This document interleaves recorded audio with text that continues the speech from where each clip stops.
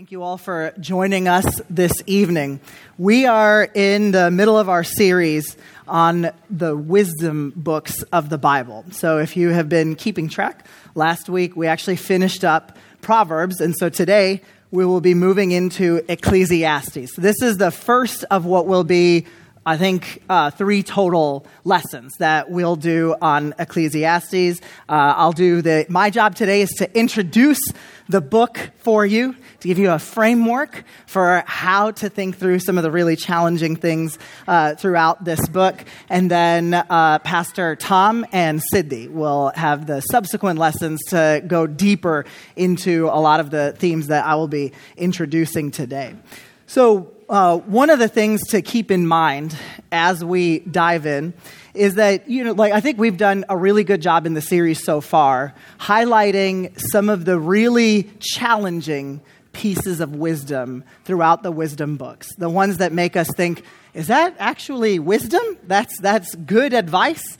And trying to put it into a wider context of the great things God is doing in the world. So just for now, for Ecclesiastes, imagine taking all of those difficult proverbs and pieces of wisdom that we've covered so far, put it all into one book, and make that book about exactly those challenging things. That's what we're doing with Ecclesiastes. So let me introduce you to how this challenge often shows up. So these are the opening verses of the book of Ecclesiastes. Okay, it starts, "The words of the teacher, son of David, King of Jerusalem." Okay, that sounds great. This is off to be a great start. Immediately, meaningless, says the teacher. What? Utterly meaningless. What is? Everything is meaningless. Those are the first few verses. And I got to tell you, the whole book is like this. It's only going to get more like this from here. That's the challenge that we're dealing with for the next several weeks. We're going to have to sit with the voices that we're hearing throughout this text. So, this kind of book really brings into sharp focus some of these other questions that we've been asking throughout wisdom, which is like these deep questions of what does it mean to be human? What is the purpose of humanity? What's the point?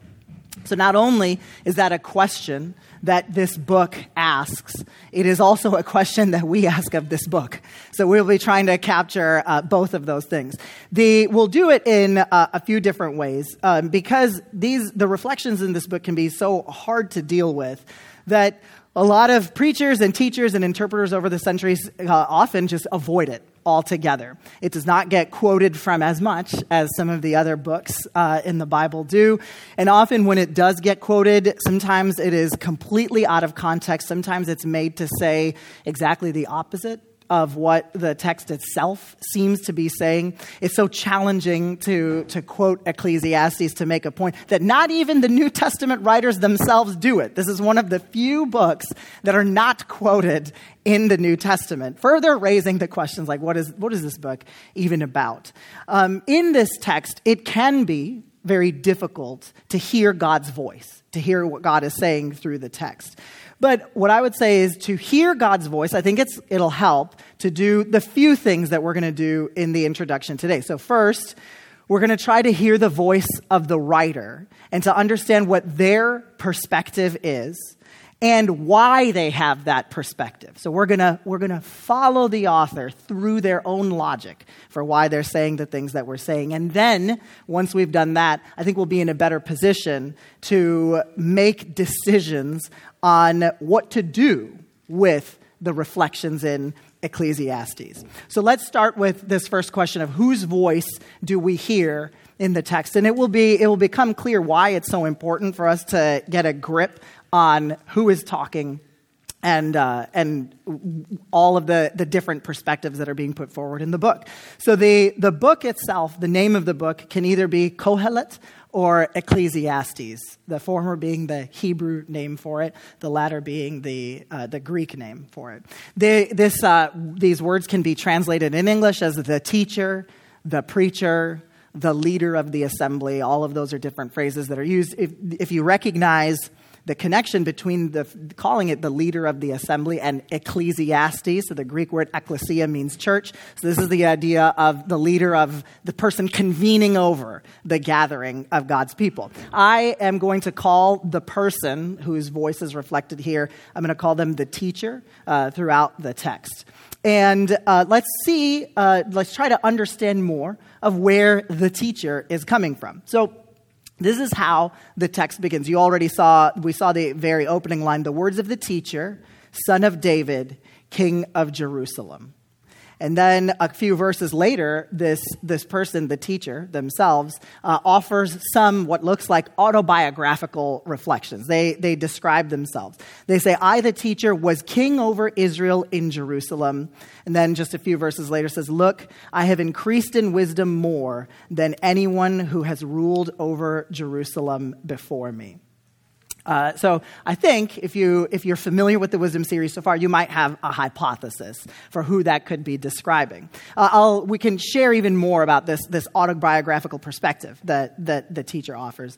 They say, I undertook great projects. I built houses for myself and planted vineyards. I made gardens and parks and planted all kinds of fruit trees in them. I made reservoirs to water groves of flourishing trees. I bought male and female slaves and had other slaves who were born in my house. I also owned more herds and flocks than anyone in Jerusalem before me. I amassed silver and gold for myself and the treasure of kings and provinces. I acquired male and female singers and a harem as well, the delights of a man's heart. I became greater by far than anyone in Jerusalem before me. In all this, my wisdom stayed with me.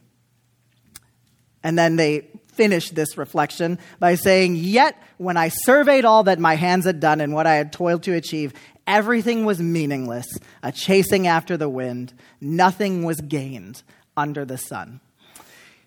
Who could that describe, right? Like they got to be a king. They have to have amassed an enormous amount of wealth, large harem. It seems like, of course, it would be talking about King Solomon. And that is often who we all interpreters over the centuries have ascribed the book to. And that is also ascribing the book to Solomon is a big part of why interpreters have struggled to make sense of the advice in the book for so long, because you could ask the question, does that sound like stuff Solomon would say? The Solomon I know would not be saying meaningless, everything is meaningless throughout. But in fact, we try often to bucket Solomon into, try to make him work to fit with this text. Often you may have actually seen this construction of how Solomon's works and perspectives fit. They get played out in the Bible. So there's kind of a folk wisdom that goes, Solomon wrote Song of Songs in his youth before he had amassed a harem, back when he had just one wife. It was a simpler time when he was in love with one woman, and the whole book is it's a love poem back and forth between him and this woman before life got complicated with the hundreds of wives and the harem on top of that. You know how it is. Very relatable stuff. And then it goes, but then in middle age, when Solomon had amassed some wisdom and experience, then we get Proverbs, some of the greatest literature of wisdom that exists in the world. And then in his old age, when he had a chance to reflect on his life, he has a more chastened view of the world, one that is a little less optimistic because of the experiences he has lived through. As intuitive or interesting as that seems, there is no evidence that those books should be organized that way at all. In fact, there's a lot of reasons to not have that kind of framework when we're looking at this. And what we're going to talk through specifically is about why we shouldn't try so hard to make it that Solomon wrote Ecclesiastes. There are a lot of problems with that view. So first, where it, in this opening verse where he said, look, I have increased in wisdom more than anyone who has ruled over Jerusalem before me. So if Solomon were the one saying this, who are some of the kings, who are all of the kings in the history over Jerusalem that this could apply to? So let's list them all out together. David. That's it. That's just one. That's it. over Jerusalem. Saul, that Saul was a precursor to them actually being able to reign from Jerusalem. So that doesn't really actually sound that impressive. If Solomon was writing this at this time, it doesn't really mean anything. It actually kind of doesn't. It breaks down in meaning for him to say, I'm the greatest king over Jerusalem in wisdom. In fact, there's a clue to help us understand how this passage is functioning in another part of the Old Testament. So there are books in the Old Testament called 1st and 2nd Kings and 1st and 2nd Chronicles. And they are telling a history of Israel from their time in the Promised Land to being exiled, to losing their foothold in the land under Babylonian captivity, and then trying to make sense of their time in exile, and then ultimately having an opportunity to go back to Israel after their time in exile is over. So from that perspective, from that vantage point of reflecting back over the history of the kingdom, this is what First Chronicles says. It's describing a story in Solomon's life. It says, "The Lord highly exalted Solomon in the sight of all Israel and bestowed on him royal splendor, such as no king over Israel ever had before." So now, again, even then, that phrase kind of sounds weird because nobody came. There were only David and at most also Saul who came before Solomon. But the point is, rhetorically, they're writing this at the end of a reign of monarchs over Israel and then going into exile and then looking back at their history. This kind of statement makes sense if you're writing from a time in exile and you're reflecting back on the pinnacle of Israel's history, when they had a foothold in Jerusalem and they had the greatest wisdom in Solomon in the beginning. So what you see going on is that this passage or the Ecclesiastes channeling the persona of King Solomon, what it's trying to do is address concerns that occur for people who are in exile, looking back on their history, trying to make sense of what's going on. There is also the perspective too kind of shifts over the entire book of Ecclesiastes. So we read some passages towards the beginning that sounded like they were very much from the perspective of a king, right? It had to be a very powerful king in Israel's history. So that is true. That does accurately describe those first couple chapters that we read. But as you see throughout the rest of Ecclesiastes, being a king actually is not a big part of the teacher's perspective. In fact, later on in the book, it actually sounds like this is the voice of somebody who is very distant from the king. And in some parts, it actually seems like this is somebody who is opposed to the king. This is the perspective of a citizen or a subject within the kingdom. So, for example, Ecclesiastes 8 says, "Obey the king's command, I say, because you took an oath before God. Do not be in a hurry to leave the king's presence. Do not stand up for a bad cause, for he will do whatever he pleases. Since the king's word is supreme, who can say to him, 'What are you doing?'" That's a little harder to think Solomon is like saying, treat me this way. It gets even harder a little bit later where it says, "But do not revile the king, even in your thoughts, or curse the rich in your bedroom, because a bird in the sky may carry your words, and a bird on the wing may report what you say." This sounds like somebody who is very skeptical of the king and the power that the king has. If this was Solomon, this is a super passive-aggressive way of saying, don't talk about me behind my back, right? You get the idea that this book is trying to do, one of the things it's trying to do is channel a kingly persona to offer reflections from the vantage point of a king. But it is also gaining perspectives from other vantage points to offer reflections from those vantage points. So that channeling the persona of Solomon allows the story to be expansive in its scope, from the king all the way down to all of the typical subjects that would be in the kingdom. And it's reflecting back on Israel's great past to try to reclaim God's ancient promises in the present. So all of this raises the question then, okay, so given all of these perspectives, what's the teacher's point? To help understand the teacher's point, now that we're no longer tied to the idea that it has to be one voice and the whole book has to be just King Solomon talking the whole time, we can ask the question, what voices do we hear? And this will be super helpful for us in diagnosing the reasons why the teacher offers the reflections that he does. If you follow the tenses in the voices throughout the book, you can actually break out the whole story into two distinct voices, what we call the frame narrator and then the teacher themselves.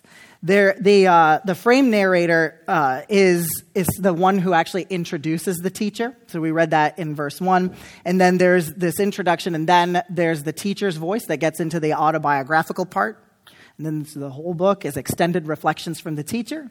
And then at the end is an epilogue where the frame narrator returns and offers a perspective on everything that we've read so far. So I think one of the big challenges that interpreters have often dealt with is they've tried to make both the frame narrator and the teacher the same person, try to make them consistent and make them say the same thing. But what I'm going to propose is if you let them each speak distinctly, I think you can actually unlock a way of making sense of the book that has much better payoff than the way that we've done it before. So now, just thinking about what the teacher's point is, there is this phrase that occurs 4 times throughout the whole book that is translated in a few different ways. I call it here throughout my talk, you can say it, the purpose of humanity. Or what's the point of being a human? The point of humanity. It's also called sometimes it's called the whole of man is to so on, right? So that means this text is, in fact, trying to offer some reflections on what the purpose of humanity is. There are 3 times that this phrase occurs throughout the teacher's speech, and then at the end, the frame narrator uses this phrase one last time as a summary of the whole book. So let's hear in the teacher's own words what the purpose of humanity is. Okay? So the first time that this phrase shows up, the teacher says, I know that there's nothing better for them but to enjoy themselves and do what's good while they live. Moreover, this is the gift of God. The purpose of humanity is to eat, drink, and enjoy the results of their hard work. On the surface, it seems like, oh, okay, that's actually pretty nice. That kind of makes sense. Life can be very challenging, so you should enjoy the simple things. And, often this has been used as a defense of just consumerism in general. Like, that's a good thing, like a pro-capitalist little statement. Like, hey, work hard, make money. That's the good life. Really, that's what life is about. This is how implicitly we end up reading this passage when we don't try to understand why the teacher is advising us to do this. So here's the thing. A few verses later, the teacher tells us why we should eat, drink, work hard, and be merry as part of the purpose of humanity. He says, all have the same spirit. Humans have no advantage over animals. Everything is meaningless. All go to the same place. All come from dust, and to dust all return. Who knows if the human spirit rises upward and if the spirit of the animal goes down into the earth? So I saw that there is nothing better for a person than to enjoy their work, because that is their lot. For who can bring them to see what will happen after them? Does that sound as kind and simple and as optimistic as we were just reading? What Ecclesiastes, what the teacher is saying is that life is terrible and then you die. So you might as well just make the best of it while you can on your way out. That is far more macabre than how we typically describe it. This is this way of looking at the teacher's advice occurs throughout the book. This is the recurring theme for why the teacher offers the advice that they do. Here is the next time that phrase, the purpose of humanity, shows up, where this time the teacher says, it is better to go to a house of mourning than go to a house of feasting. Now, again, you could be like, oh, that's good advice, right? It's because we should mourn with those who mourn, right? That is our theology. It's the idea that if there's an injustice anywhere, there's injustice everywhere. We feel the pain of other people. No, it's just for death is the destiny of humanity, or the purpose of humanity. The living should take this to heart. In other words, it's better to mourn because that is where you're headed anyway. Like that's the offer, that's the perspective that he's offering. In other words, live, laugh now because you won't live, laugh, love in Sheol. That's what he's saying here. Who knew that the author all along was not actually Solomon, but Debbie Downer in this process? So there is this additional perspective again laid on. Go, eat your food with gladness and drink your wine with a joyful heart, for God has already approved what you do. Always be clothed in white and always anoint your head with oil. Enjoy life with your wife, whom you love, all the days of this meaningless life that God has given you under the sun, all your meaningless days. For this is your lot in life, and in your toilsome labor under the sun. Whatever your hands find to do, do it with all your might. For in the realm of the dead where you are going, there is neither working, nor planning, nor knowledge, nor wisdom. You see? This is the perspective that they're offering. Death is the great equalizer for the teacher. It is the thing that drives all of their reflections throughout the rest of the book. And we have to grapple with that to be able to put the teacher's advice in context. There's a perspective here, too, from the world of social psychology called terror management theory. It's a framework in psychology which really says that it operates from the premise that really human beings trying to make sense of the fact that we're all going to die, that we're aware of our mortality. That is the single driving factor behind literally everything we do. So that framework looks at, it uses that lens to look at why cultures are set up the way that they are, why institutions are set up the way that they are, how we make sense of our world, why religions develop the way that they do. Ecclesiastes is very much operating from this premise of terror management theory. Death and its finality is the driving force behind how to make sense of your life. Once you realize that is where the teacher is coming from, I actually think it frees you up to actually to evaluate and wrestle with some of the questionable pieces of advice the teacher gives in other parts of the book. So, for example, there's a reflection that the teacher offers. In this meaningless life of mine, I have seen both of these, the righteous perishing in their righteousness and the wicked living long in their wickedness. Do not be too righteous, neither be too wise. Why destroy yourself?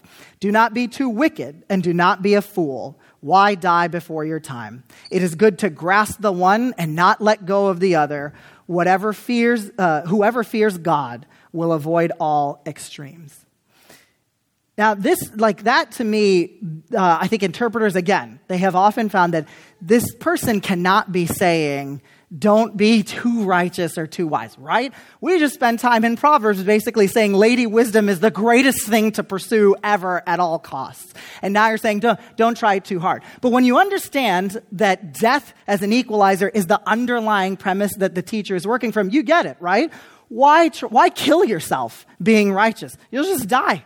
Right? And don't be too foolish. You'll also die soon. You know what?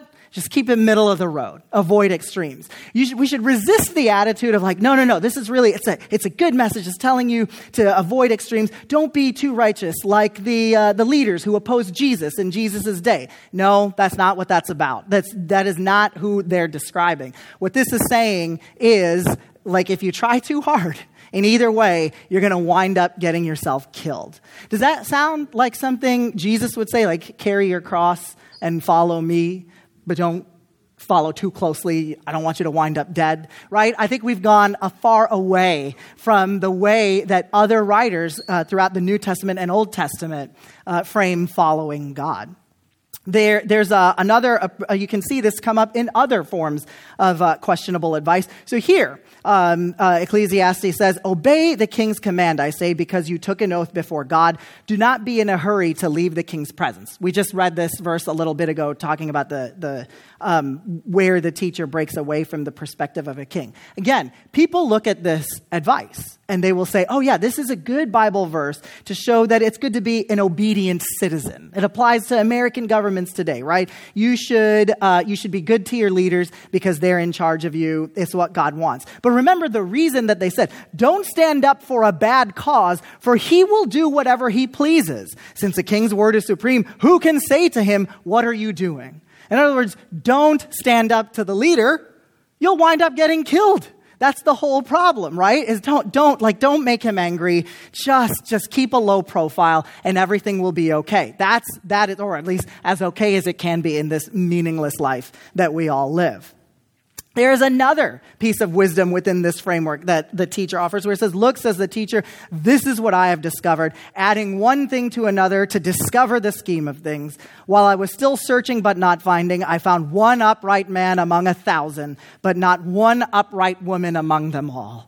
Oh, that is, now we know that Debbie Downer could not have written the Ecclesiastes because ain't no way a woman would write that. That's clearly the perspective of a straight man in a hetero marriage. That's those other proverbs that we read too, where you have husbands expressing the deep challenges of marriage. If we had more female perspectives in these texts, you would surely hear more complaints, or you would probably see those this advice flipped right here.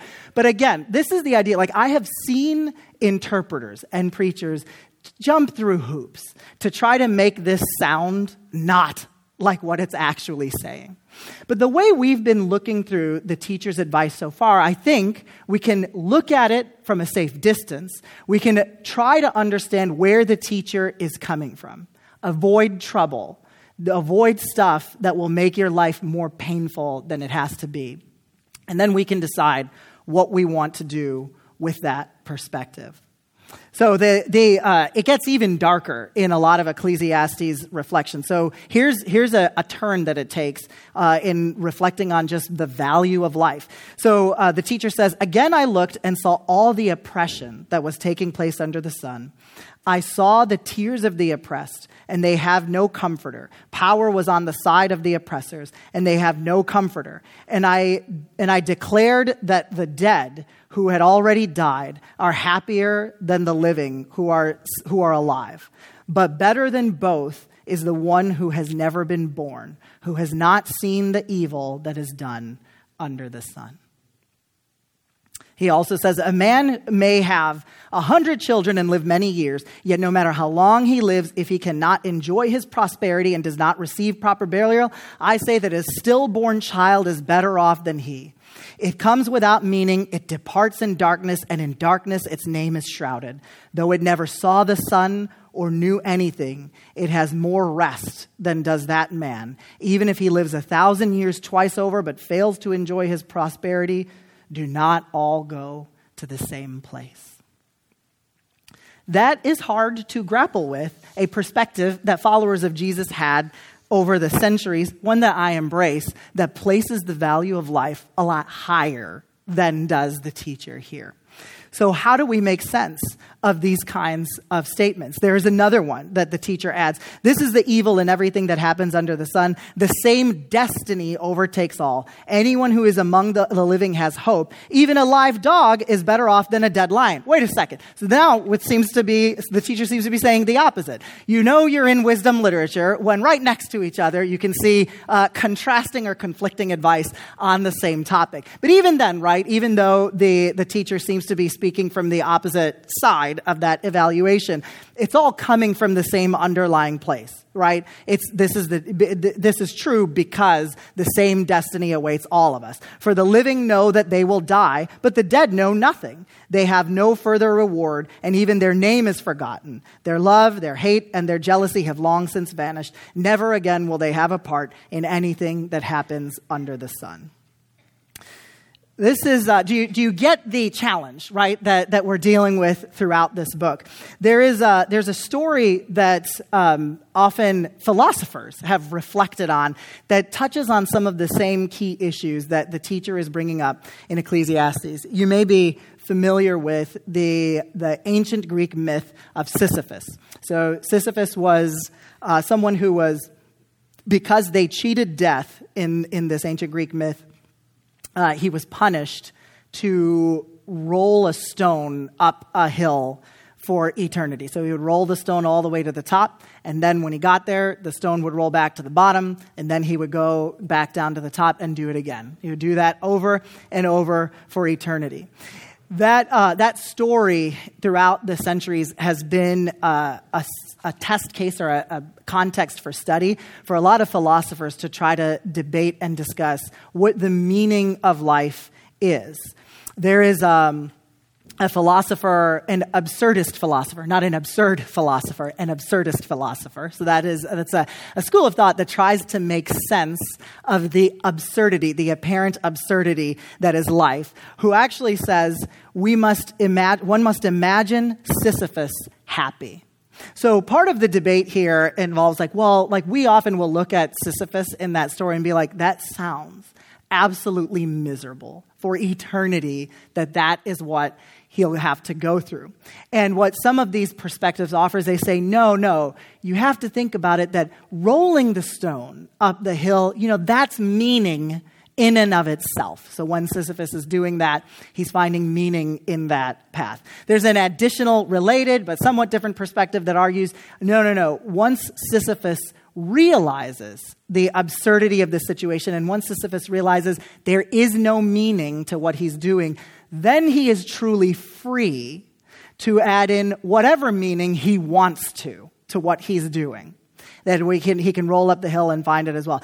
I wonder if those perspectives are consistent with some of the things the teacher is sharing throughout Ecclesiastes.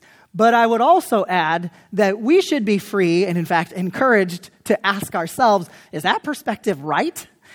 And if that makes you nervous to say, should I be challenging the perspective of this very wise person that this book of the Bible seems to be praising? It's helpful to remember how the different ways wisdom literature can work in the Bible. So it's actually pretty normal for wisdom literature to have characters with extended takes that are bad theology. Consider Job. So if you remember, Job actually has a lot of similarities in overall structure to the book of Ecclesiastes. There is a frame narrator. There are several different voices throughout the book that are offered. Many of them are ones that we acknowledge are bad takes. Then there's a frame narrator that returns at the end and offers an epilogue at the end of the story that allows us to make sense of all of the takes that were offered earlier in the book. So remember the premise of the book itself is that the Satan, an accuser in God's court, says that the only reason Job is righteous is because he's got the good life. And that if his life wasn't good, he wouldn't praise God. So Satan then he breaks Job's life. He breaks him down and takes away almost everything that is meaningful to Job. And Job then offers a series of reflections. Job has friends who come to him and offer their perspectives on why he's in the plight that he's in. You can basically, it's 40 chapters of basically the friends offering the perspective, look, good things happen to good people and bad things happen to bad people. Bad things have obviously happened to you. You must have done something bad. And Job's response actually does not challenge that underlying premise. His response is, no, I haven't done anything wrong. I'm good. So something here is absurd, or God is wrong, or God is not fair. That is the take that they're all debating with each other. Then the epilogue comes, and there is a voice in the story that says, you're all wrong. You're talking about things you don't know anything about. There are bigger things going on than what you can fathom. So it's from Job's extended reflections that we again get some of these passages that sound beautiful. And we say, that must be good theology, right? We sing a song that I love how it sounds. It goes, we have sung it here together, right? You give and take away, right? You give and take away. My heart will choose to say, Lord, blessed be your name, right? That comes from Job, where it says, the Lord gave and the Lord has taken away. May the name of the Lord be praised. This is the challenge, though, with interpreting it this way. Job says this during one of his extended rants on the premise that he has not done anything wrong. So it must be God who is unfair. He's actually criticizing God in this case to say, you give and you take away. You are causing both the good and the bad, because it can't be me because I'm not doing anything bad. right? But we've taken it to sound like a lot more beautiful than it actually is. So Christine and I, whenever we sing this song together here, we often joke, like, how can I sing this and still be theologically accurate? The story of Job itself says God's not the one who took all of those things away from Job. The Satan did in the story. So I always go, you give and the Satan takes away. You give and systemic injustice takes away, right? That's putting the appropriate framework on it. It's that perspective that we should actually hold on to when we're thinking about, okay, what is the teacher talking about here? How do we deconstruct the teacher's wisdom and make sense of it for our own context? So that gets us to the last part of what we'll be talking about, which is, what is the point of putting this book in the Bible, right? If there are extended takes that I would argue are questionable, things that we should challenge, things that we should directly wrestle, why is it that this book ended up in the Bible? In order for it to end up in the Bible, this book, again, had to survive over time a series of debates among God's people, to say, in the canonization process, right? The process of God's people deciding, hey, what's going to be in our text and what's not. This one made the cut. So we should ask ourselves, how did it make the cut? Why? And that will be very helpful in understanding how to make sense of this book overall and get the most value out of it. It ended, if you look back on what documentation we do have about the debates about the value of Ecclesiastes and why it belongs in the canon, the communities that made these decisions, they really latched onto the perspective of the frame narrator in the epilogue of the book. So now let's go to the epilogue of the book, where we hear for the last time in the book that statement, the purpose of humanity. Here is what the frame narrator says. After saying, we've listened to everything the teacher says, what the teacher says is wise and true and good, and the frame narrator says, of making many books there is no end, and much study wearies the body, which of course Bible scholars love to hear. And then he says, now all has been heard. Here's the conclusion of the matter. Fear God and keep God's commandments, for this is the purpose of humanity. For God will bring every deed into judgment, including every hidden thing, whether it is good or evil. What a lot of interpreters who really saw the enduring value of this book have argued is that this should be the lens through which you look through everything else we've read so far that the teacher says. What the teacher is doing, what the teacher is talking about is true from an experience in which death is the equalizer that ends everybody no matter what. It's valuable to hear that perspective. Even so, in the face of the absurdity, the appropriate response from the frame narrator's perspective is to do the right thing anyway. Because God will judge. You will do the right thing anyway and trust that no matter how absurd it is, God is taking care of it. This also frees us up to listen to, or to think about righteousness a little differently than we do, right? The book of Job also, in the epilogue, describes Job as righteous. For the entire time, he's offering all of the takes that he's offering. And this book ends up describing the teacher's reflections positively in the same way. And what you realize is that righteousness is not having a happy or positive perspective on the absurdity that you experience in the world. Righteousness is not being theologically right, according to these authors. Righteousness is doing the right thing anyway, regardless of the absurdity. That's why Job is praised in the book of Job, and that's why the teacher is praised here as well. Throughout the book, it also looks like the teacher, at the very least, has no concept of anything that could happen after death. In some cases, it seems like the teacher actively opposes any concept of anything happening after you die. But the frame narrator trusts that despite the absurdity, that God will actually bring justice into the world and make things right. And that gives us a little hint that perhaps the frame narrator is aware of a world or maybe a scenario in which everything that is wrong will be corrected, maybe not in this life, but maybe, if not in this life, in the world to come, Maybe. It's not very clear, right? But at the very least, you get a glimpse that perhaps there is something more, something beyond death that allows us as readers today to have a better perspective about what the teacher is reflecting on. Earlier I said that that New Testament writers don't quote from Ecclesiastes at all in the New Testament. And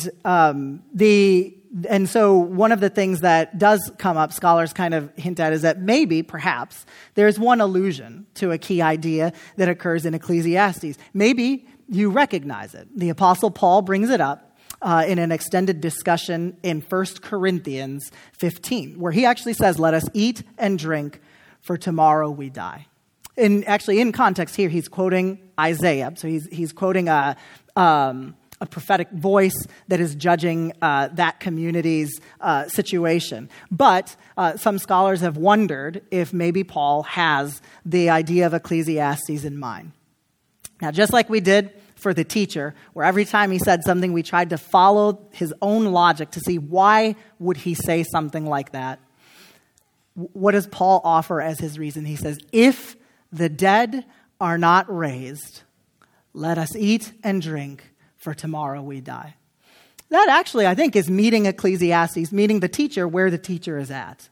But of course, Paul has a different vantage point than the teacher, doesn't he? This is a part of an extended discussion for Paul where he encountered the risen Jesus, and he's talking to a community of people who have encountered the risen Jesus, and they are discussing how the life of Jesus, the life and resurrection of Jesus, changes everything. It changes their vantage point on how they understand meaning in this world. For the Apostle Paul, the purpose of humanity is not to eat and drink and be happy, and his encounter with the risen Jesus is what shapes his view of death. We actually read both the teacher and Paul better when we let the full force of the teacher's words stick with us in that sense, right? When you recognize that that's the vantage point that the teacher is coming from, that the teacher does not share the same perspective that we who have encountered the risen Jesus do. But remember, the teacher did say that looking out into the world, seeing justice and oppression, that stuff is absurd. And we would say, yes, that's exactly right.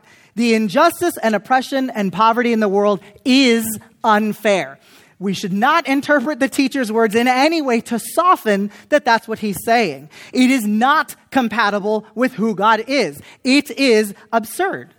So when faced with suffering and meaninglessness, we shouldn't offer trite wisdom like, bad things happen for a reason.